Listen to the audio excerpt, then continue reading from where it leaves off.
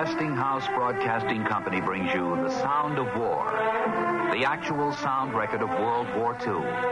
2,191 days from the time Hitler's Panzer divisions moved across the Polish borders to the ceremony of the Japanese surrender aboard the United States battleship Missouri in Tokyo Bay. World War II, the most terrible period of death and destruction in the long history of man. World War II, a drama preserved for all time through the medium of radio, an era never to be forgotten.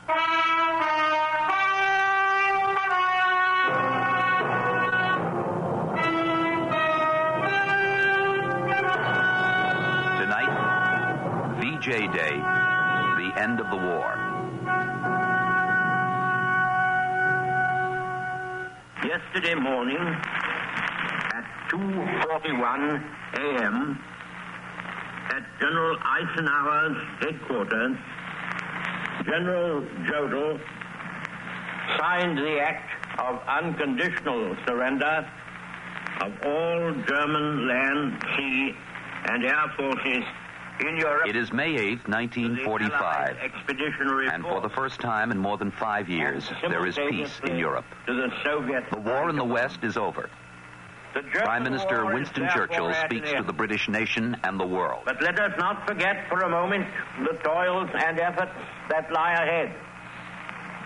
Japan, with all her treachery and greed, remains unsubdued. Advance, Britannia! Long live the cause of freedom. God save the King.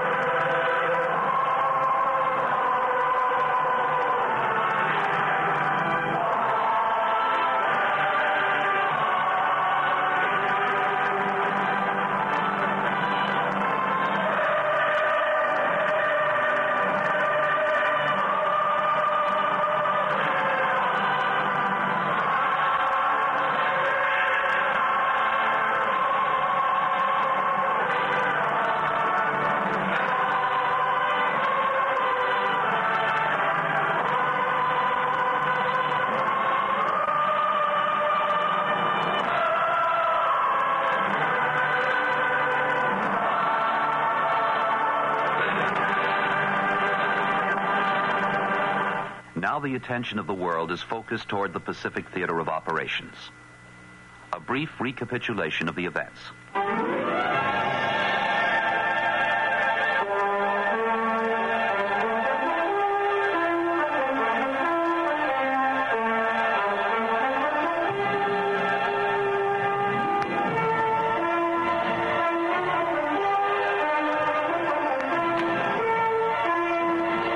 February 19, 1945, United States Marines landed on Iwo Jima. The island is 8 miles square with no vegetation. Its landing beaches are covered with volcanic ash, rocks, and boulders. The island is ugly and treacherous. It is also only 750 miles from Tokyo. Marine Commander General Holland Smith said during the battle, "The fight was the toughest the Marines have had to face in 168 years." On February 23, 1945, a Marine patrol pushed to the topmost ridge of Mount Suribachi, the key to the southern end of the island. Associated Press photographer Joe Rosenthal was there to snap the photograph of the flag-raising ceremony that turned out to be the most famous photograph of the war.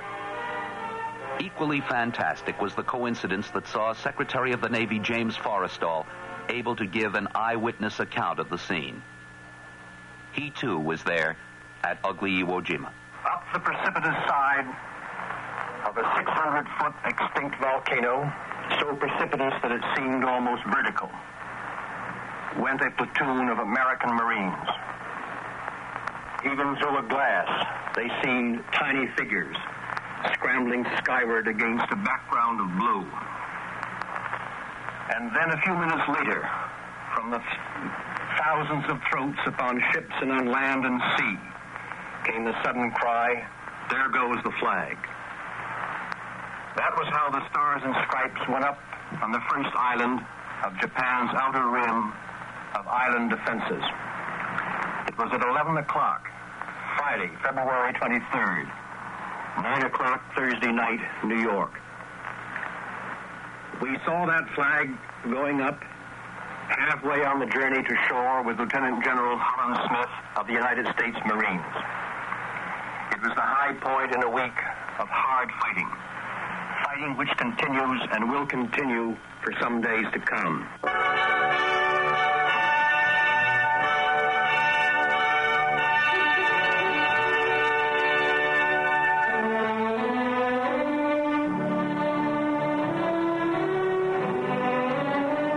On May 8th, in the French city of Rheims, the surrender ceremony in Europe took place.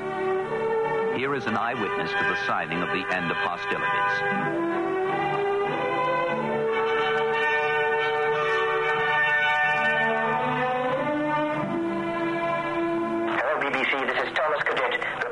Supreme Headquarters.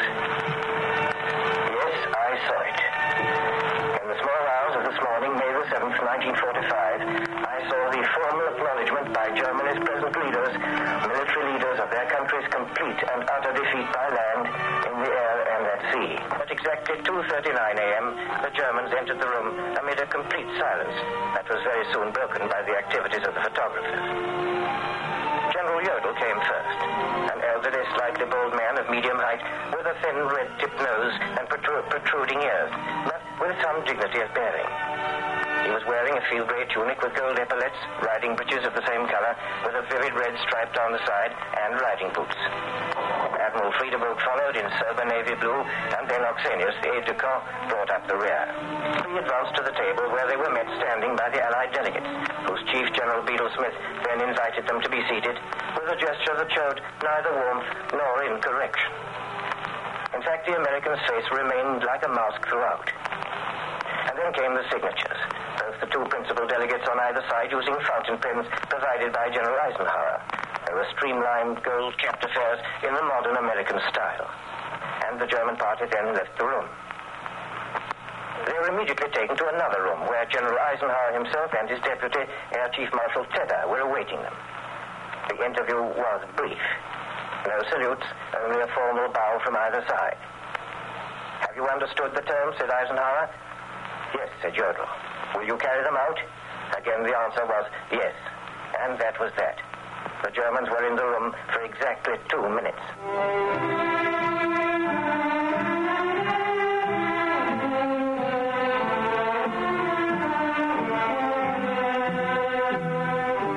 President Harry Truman made a victory announcement.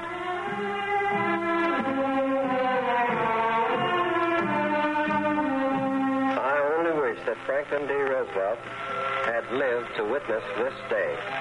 The flags of freedom fly all over Europe.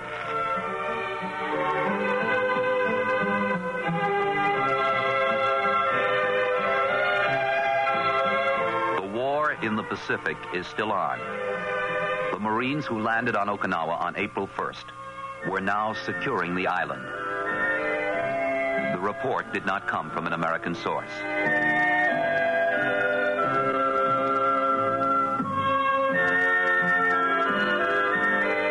Radio Tokyo admits the battle for Okinawa is virtually over and warns the Japanese people that invasion of the home islands is imminent.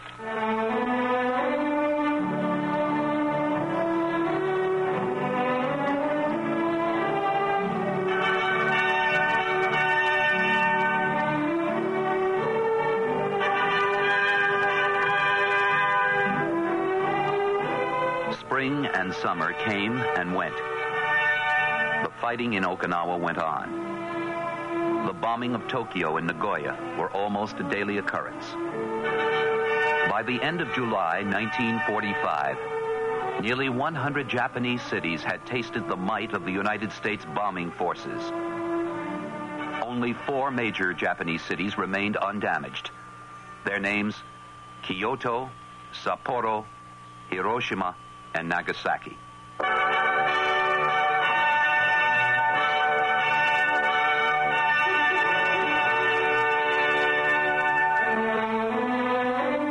It is August 6, 1945. On Tinian in the Marianas, a B-29 bomber makes ready to take off. It is called the Enola Gay. Piloting the Enola Gay is Colonel Paul Tibbets.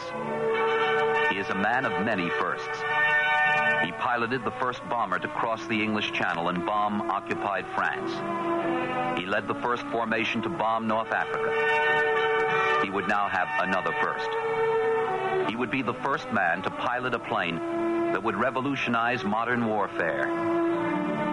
In his plane was the first atom bomb. Destination, Hiroshima.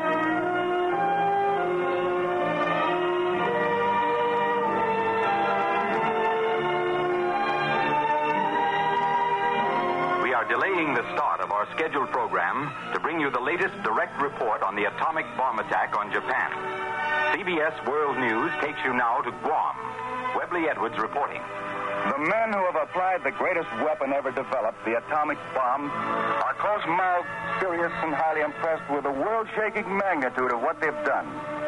We talked with Colonel Paul W. Tibbets, Jr. of Miami, Florida, pilot of the B-29 that dropped the first atomic bomb in history. You asked him how he felt about it, and he said he didn't feel anything much, but you knew from talking to him that he sensed the meaning of that bomb's away. The explosion was a big ball of fire. Anyone not having dark glasses would have received a visual shock several miles away. One of the crew members said, "My God," when he saw what had happened. What had been Hiroshima was a white mountain of smoke, and when we saw it first, it was already up to 25,000 feet. About 1,000 feet off the ground, it looked like boiling dust. It extended over most of the city, churning down there. And the center of the impact was in the center of the city. And the boiling continued several minutes as we watched. Then the mushroom of smoke broke off, and another developed below it. This one bomb is the equivalent of a 2,000 B-29 raid. This is Webley Edwards at Guam. I return you to New York. Ladies and gentlemen, the President of the United States. The world will note that the first atomic bomb was dropped on Hiroshima, a military base. We won the race of discovery against the Germans. We have used it in order to shorten the agony of war, in order to save the lives of thousands and thousands of young Americans. We shall continue to use it until we completely destroy Japan's power to make war.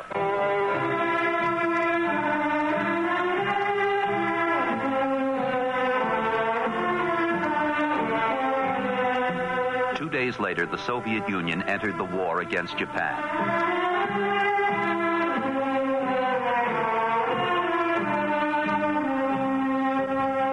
British Prime Minister Attlee, a few minutes ago, issued a statement welcoming Russia's entry into the war. He said, "We in Great Britain have fully appreciated and understood the tremendous sacrifice and strain imposed on Russia by her heroic campaign against Nazi Germany, and we've always had confidence that as soon as victory had been won in the West, Russia would take her stand with her allies against the enemy on the Eastern Front. The unconditional surrender of Germany has now made possible the deployment of forces of the USSR against the last of the aggressors. The declaration of war made today by Russia against Japan is a proof of a solidarity that exists between the principal allies and should shorten the struggle and establish conditions which will allow general peace to come about. We welcome this great decision of Soviet Russia." Now, that was what was said today by Prime Minister Attlee. And now, for further British reaction to that momentous news, we take you now to London. Edward R. Murrow reporting. This is London. As you just heard, Mr. Attlee has welcomed Russia's entry into the war. But shortly after the Moscow radio had announced war against Japan, a friend of mine called the British Foreign Office, and the reply he got was, "Molotov hasn't told us about it, but we have no reason to doubt that it's happened." The announcement has caused very little excitement here in London. Russia becomes the first nation to enter the Pacific War without being attacked. It is presumed here that she has done so for reasons which have traditionally caused nations to declare war: the defense or furtherance of her national interests. But the best opinion here seems to be that Russia would not have entered the war at this stage had she not had reason to believe that the war in the East was nearing its end. There there is no disposition here to discount the weight of Russian military strength and a growing appreciation of what is called the realism of Russian policy. An acknowledgement that Russia has immediate and long-range interests in China.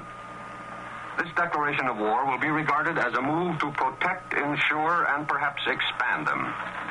For the past few weeks, the Russians have had the diplomatic initiative in dealing with China. I do not mean to imply that the Russian declaration has been greeted with cynicism or anything approaching reluctance or exaggerated suspicion. But there has been no evidence of great popular relief or enthusiasm. That may be because most people are still numb with apprehension, trying to absorb the full implications of the atomic bomb. The succession of events, diplomatic, scientific, and military, have simply left people groggy.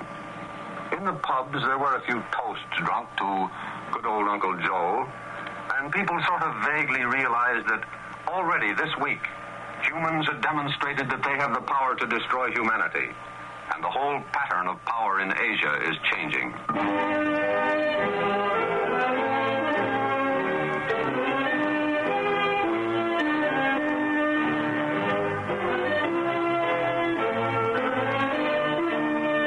The next day, the Japanese city of Nagasaki received an atom bomb attack. An ironic note, the bomb used in the attack against Nagasaki had been so improved. The bomb used against Hiroshima just 3 days before was already obsolete. After Hiroshima, the Japanese High Command had ignored an ultimatum to surrender. Now every day that went by could mean the obliteration of another Japanese city and hundreds and thousands of deaths and permanent injury. August 10th, August 11th. No further atomic attacks. No word of Japanese surrender. It is August 12th, 1945. And now more rumors, finally exultation and disappointment.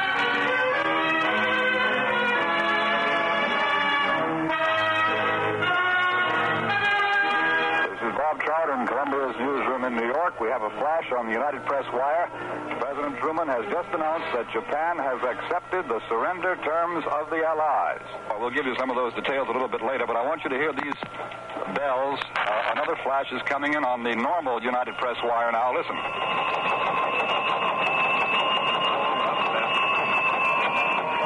That is a flash, and this is exactly what it says. This is the regular United Press machine. It says flash. Editors, hold up that flash. And the time on this one at the end is printed 9:36. 9:36. In other words, 3 minutes after the original flash on the United Press radio wire comes a flash on the regular United Press service, which says flash. Editors, hold up that flash. The time 3 minutes later, 9:36 p.m. Eastern Wartime. Listen how quiet it is in our newsroom. I wonder if you can appreciate the contrast. Not a machine is working. They're all ominously quiet. They're waiting for further details. The flash was premature. August 13th. Still no atomic attack. Still no official surrender. It is August 14th. NBC has interrupted this program to bring you a special bulletin from the Associated Press. Washington. Secretary of the Navy Forrestal left a conference with President Truman this morning to say that he hopes the surrender of Japan is an actuality and that he fully expects a development in that respect within 25 or 30 minutes. I shall repeat that. Secretary of the Navy Forrestal left a conference with President Truman this morning to say that he hopes the surrender of Japan is an actuality and that he fully expects a development in that respect within 25 or 30 minutes.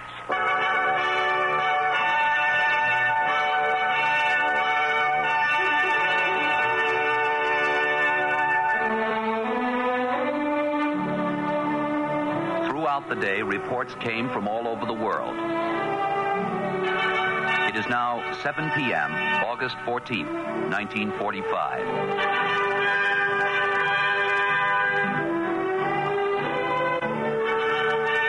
Columbia's news headquarters in New York, Bob Trout speaking. This is the supreme hour hour, 7 o'clock Eastern Wartime, the correspondents at the White House have entered President Truman's office. The Prime Minister of Great Britain is about to begin his broadcast.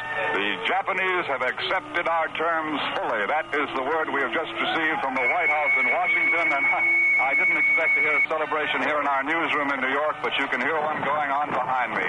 The Japanese have accepted fully the surrender terms of the United Nations. This, ladies and gentlemen, is the end of the Second World War. It is not, of course, the official VJ Day, but the United Nations on land, on sea, on air, to the four corners of the earth and the seven seas are united and are victorious. Flash on the INS, or is it UP? MacArthur appointed Jap boss. Flash, MacArthur appointed Jap boss.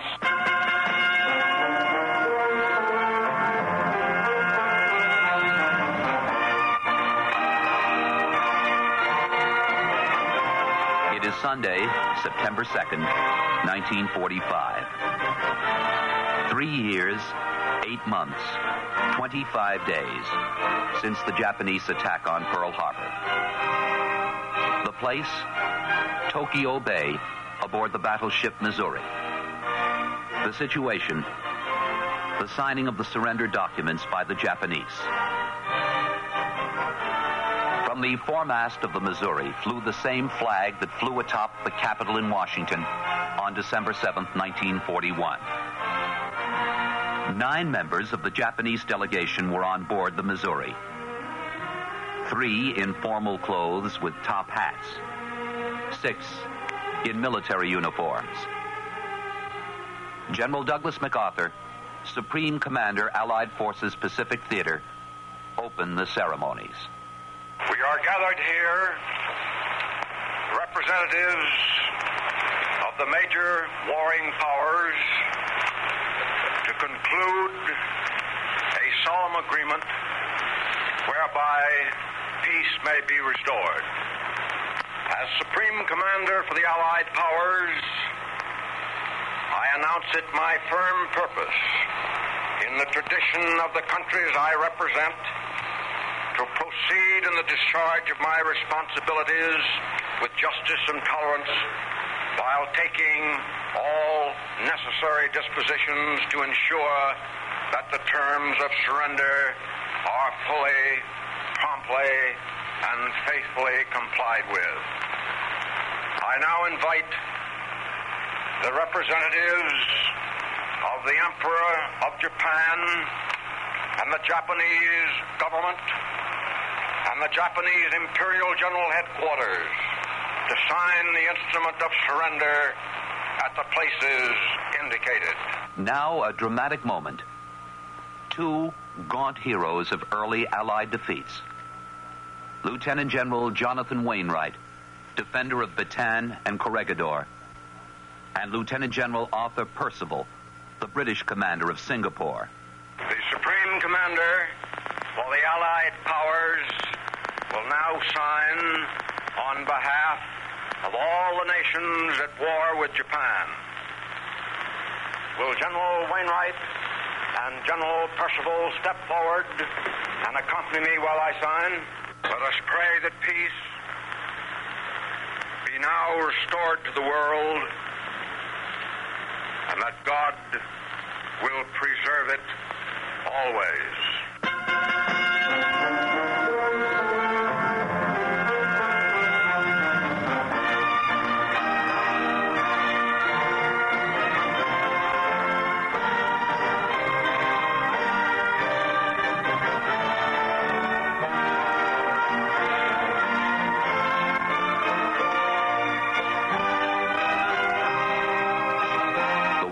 Is over.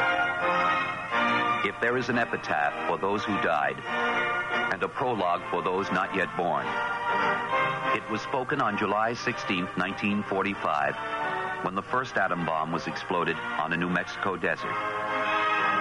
Describing the scene, one observer said, "The blast was followed almost immediately by the strong, sustained, almost awesome roar, which warned of doomsday and made us feel that perhaps we puny things were blasphemous to dare tamper with the forces heretofore reserved to the Almighty God." These proceedings are closed.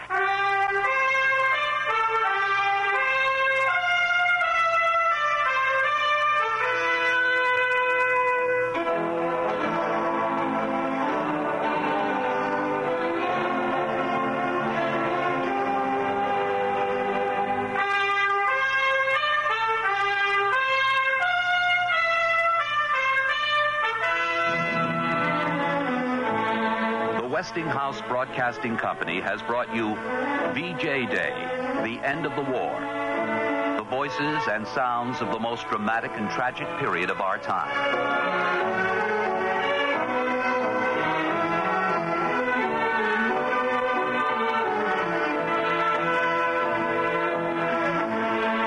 This program was written, produced, and directed by Bud Greenspan. My name is David Perry.